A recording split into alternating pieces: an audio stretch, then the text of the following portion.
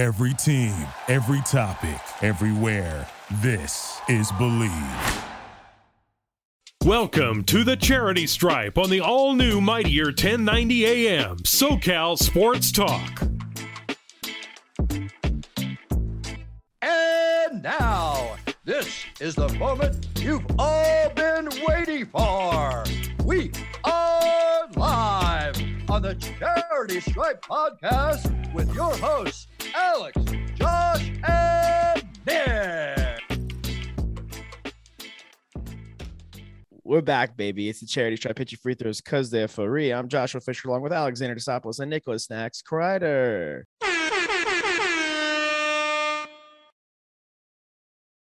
If you don't like a DJ air horn sound effect, that is so cool with us. Come talk to us on Instagram at the.charity.stripe or on Twitter at _charity_stripe_. One of us will talk it out with you, probably Nick, because he's the most emotionally available out of the three of us. It's close, but I would definitely have to put Nick up there. The thing about Nick is that he is a very good impressionist. 7 out of 10 on any impression. Josh, you mentioned the DJ air horn at the beginning. Nick, can I get a DJ air horn impression from you? 7 out of that was a 7 out of 10 of the DJ. It wasn't really amazing, but it was pretty good. Pretty good. It was pretty good. Before we get into sports, I didn't do my vocal exercises yet, so yeah, that's fine. No, you were off the cuff on that one. That's totally cool. I saw a really great impression. I saw a great impression of Robin Williams today on Twitter. Did you guys see that? Yeah, that's the guy who I guess they're trying to get to do a Robin Williams biopic. They're trying to do it, and they're trying to get him to be Robin Williams. Well, he looks like Robin Williams too, though. He looks like him. It's not even just the impression. Like, he is Robin Williams. Yeah, I thought the impersonation, I didn't think the second half was that great. I thought it was a little much, but I thought the first part was pretty insanely spot on as far as impressions go. I really don't think that there's a lot of people out there that would be able to recreate Robin Williams, and that is probably the only guy in the world. So if they end up making a biopic, he's got to be the guy. They have to. Yeah, they have to use him. Also, I think maybe not everybody needs a biopic. Look, I think he was great. I just don't think everyone needs a biopic. No, not everyone. Is that crazy? I think Robin was a very interesting guy, and I think he was very beloved by a lot of people. There's probably a lot of underlying mental health things too that they probably want to highlight. He has such an interesting career. He's the type of guy you'd give a biopic to. We're not giving a biopic to Brendan Fraser. Whoa! All right, whoa! That's there you besmirch B. Phrase's name, dude. That's ridiculous. That was ridiculous. That was a low blow. We don't do low blows in 1090. That was in our contract when we signed here. I was saying, well, even as interesting as he is, I mean, some things, I don't know. For me, some things are better left unsaid. We'll see what the family says, obviously. But that kid, at least for the first part, I thought the impression the interpretation of him was unbelievable. As far as like the beginning first minute. And Robin Williams was probably one of my favorites of all time. I think across the board was pretty similar for everybody. One of my favorite basketball players at the beginning of his career was Kyrie Irving. And obviously the whole Celtics tenure has tainted that. But every year since, my love of him just continues to dissipate and fade. And then we also have Ben Simmons, who I really liked again. And now I don't dislike, but he's kind of fallen out of favor for one of my favorite players in basketball. So if you go to SODE.co or go on the app, like everyone should have the app, one of our debates that we're going to have up is A, who would you rather trade for, Kyrie or Ben Simmons? And B, who is it easier to trade for? What's going on right now is Ben Simmons obviously had a tumultuous playoff series and has shown clearly his not regression, but his inability to grow his game, especially as a shooter. Kyrie Irving, who has been not shy about being vocal, been at the forefront of many issues. And for all intents and purposes, honestly, I think it gets muddied how good of a guy he can be. And there are videos out there and instances and examples out there where he really is a great person to people in need.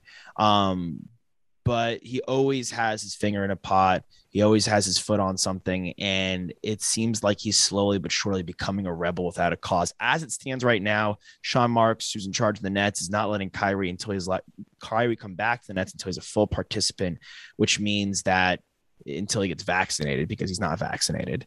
And then Ben Simmons has been sitting out from Sixers camp and hasn't reported to the team because he wants to be traded, but they can't trade him because his trade value is at its lowest point. And the only teams that would really take him are teams that are, I'd say, some teams are kind of competitive. I think the Pacers are in the mix there. The Raptors are in the mix. But by and large, it's teams that aren't good. And those guys either won't give up. Like if you go to the Kings, they won't give up De'Aaron Fox. So that doesn't really help the 76ers.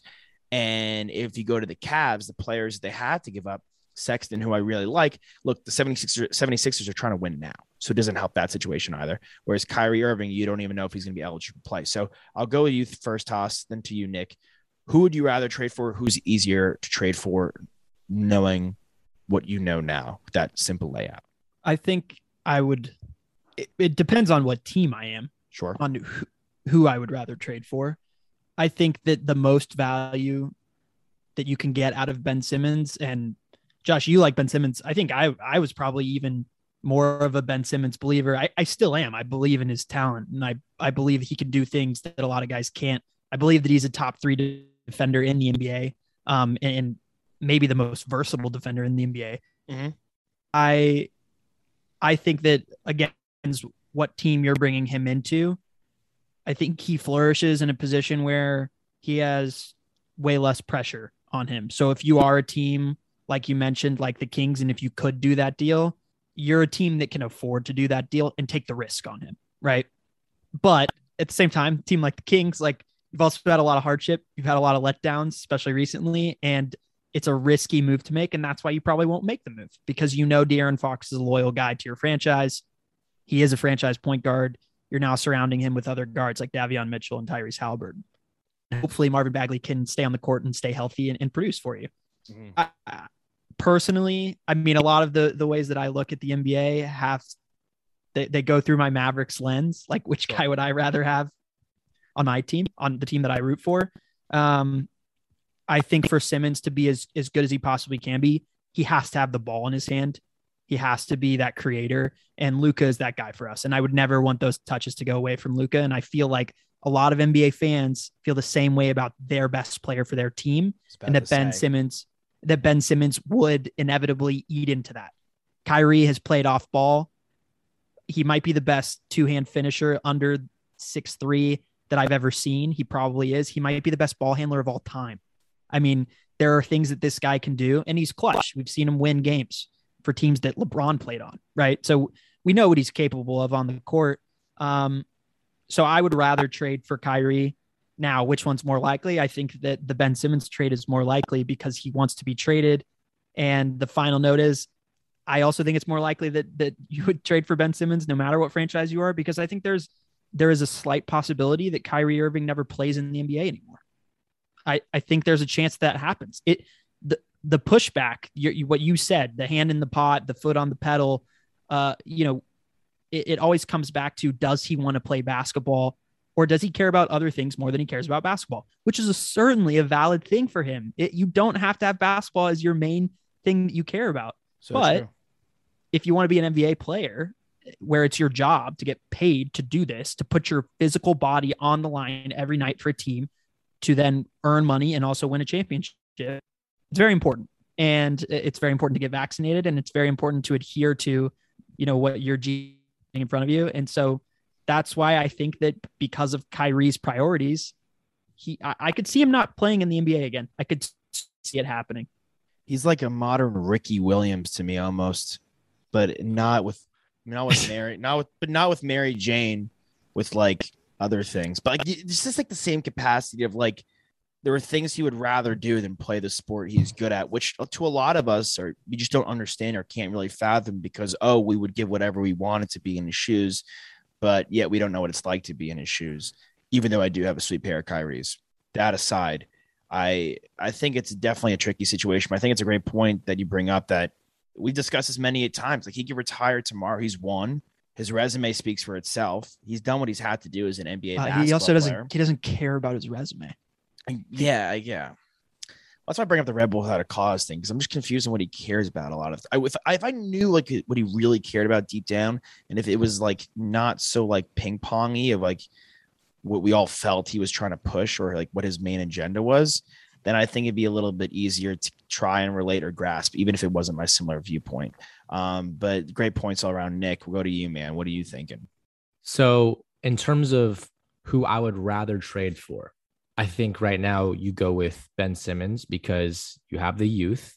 The argument is to be made that he hasn't been able to add anything to his game. Right now it's kind of static. It's plateaued, but who knows? Maybe that comes to a coaching factor or a front office or the right trainers, people to get him on the right game plan.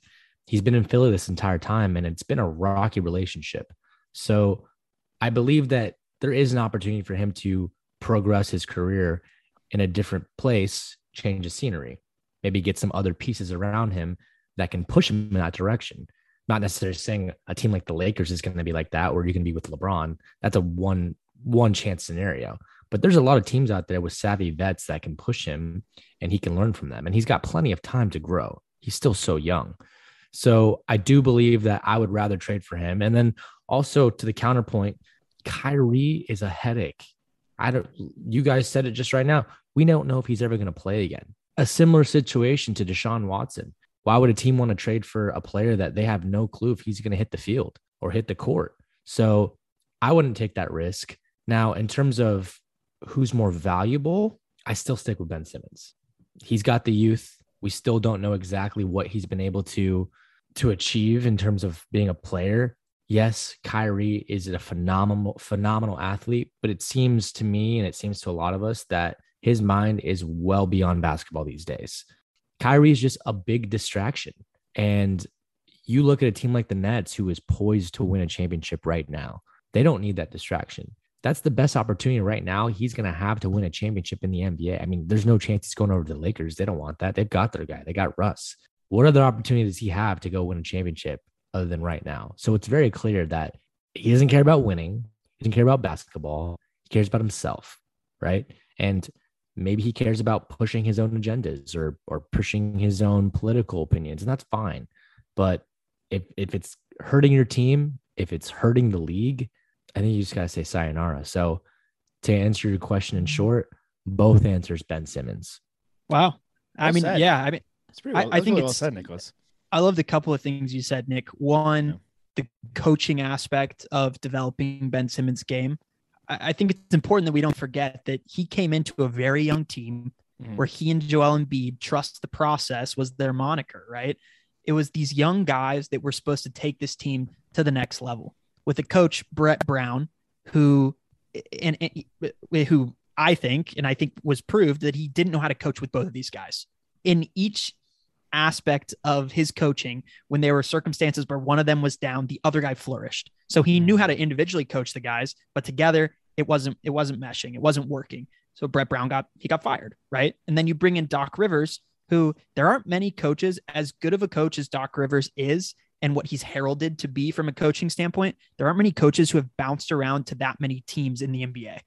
And I'm not saying that Doc Rivers is a bad coach, but we've also seen him have kind of cataclysmic failures from a coaching standpoint, especially in the playoffs. I think that he certainly brings a different kind of tone to a team, and he loves that veteran leadership, and he imposes his own will from a coaching standpoint on a team. It becomes Doc Rivers' team just as much as it is Joel Embiid's. But I think all that to say, like, Simmons hasn't gotten a fair shake from a coaching standpoint where a guy has really come in to work with him. And that's unfortunate. And I think the one thing about Kyrie, obviously, is that if he were to go to another team, hypothetically, anyone who is, a top 6 team or above in either conference with Kyrie Irving, they immediately become a contender in my mind. It doesn't really matter which team it is, but if he's on the Nets, that's the best framework that he possibly can have. So they have the highest % chance of winning of any of those teams. So he's reducing his chance if he goes to another team. I think that's right. And if he's not going to, I also think, you're 100% correct. This is the best chance he has to win a championship. If he's not going to play for the Nets, who is he going to play for? Ben Simmons is 25. Kyrie's 29. He's had a long career. He's won a championship. He's played with the best of the best. So, I mean, there's not a ton left for him to prove technically, but it just comes down to if he actually wants to play the game of basketball anymore. Yeah. And fun fact, Both these guys are born in Melbourne, Australia. So what's going on down there? I think that's the best point you bring up. If you're on the Nets, you're the odds-on favorite on paper. Everyone thinks they're going to win this thing. You have two of the best offensive players in the history of the game. You yourself have an argument to at least be in the conversation for the turn of the century, a top 25 player, top 30 maybe. And yet you're balking at it. You know the parameters. The parameters are set. Look, Andrew Wiggins was in a similar situation. Hey, you can't play your home games, plus the games you play against the Kings or the Clippers or the Lakers in California if you don't get vaccinated. And he goes and gets vaccinated. The parameters are set, and Kyrie is just not sticking to it. For me, I think I would rather trade for Simmons because at least he can hang your hat on growing his game. I think Kyrie is just too much of a distraction in the locker room at this point. But I think the big issue for the 76ers, just to kind of, because it's been talked about in the show, has been when they drafted these guys, they were always just picking the best guy available. It goes to Simmons, it goes to Okafor, it goes to Embiid, it goes to Markelle Fultz. They're just picking the best dude available. So at that point, they're really not considering anybody's fit, or they're kind of going, okay, it's now on us to develop these guys and develop these guys together, and they failed. And you bring in Doc Rivers, a guy who you think and everyone has deemed as super successful because he's won a championship, and that he has. But by and large, look at the teams that Doc has had. Like, you would have to be a really bad coach not to win with that Celtics team. Like, you would have to be a bad coach not to win with them. You're talking like three of the top 25 scorers of all time, the top 3 or 4 3-point shooter ever. Paul Pierce, he was a horrible announcer and a horrible, analyst, but he's a phenomenal scorer. Kevin Garnett's one of the best basketball players I've ever seen. I think, if it wasn't for Dirk or if it wasn't for Duncan, he'd probably be the best power forward of our generation. And plus Rondo, obviously Perkins, our boy, Big Baby Davis, who's in a lot of trouble. Not a great shout out to him and his family, but nonetheless, if he had lost with that team, we'd be like, what? Like he did with the Clippers team, like he's done with this Philadelphia 76ers team. So I want to see Simmons go back. I think it's Philly's best chance. I think it's Simmons' best chance. Outside of that, they're not going to get the pieces. But most likely to be traded, I would still say Simmons, because the point that you're making, Nick, with Deshaun Watson, you don't know if Kyrie's going to be on the court. So how can you go out and acquire him? And I think Simmons still does want out, and they're saying a trade could happen in December. I just thought it was a really interesting point to make. We have a couple minutes left here in our first segment. I just wanted to quickly touch on the ALCS, if you guys don't mind. I've said this time and time again.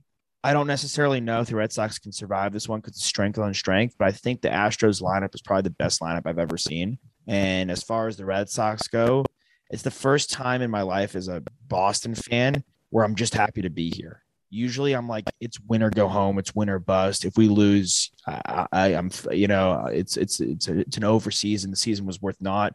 I really didn't think we'd be here. I'm honestly even surprised we beat Tampa Bay. I thought Tampa Bay was good. But yeah, I think it's going to be a really good series. It's just going to come down to pitching because both lineups can mash. But I think the Astros are really sneaky pitching wise.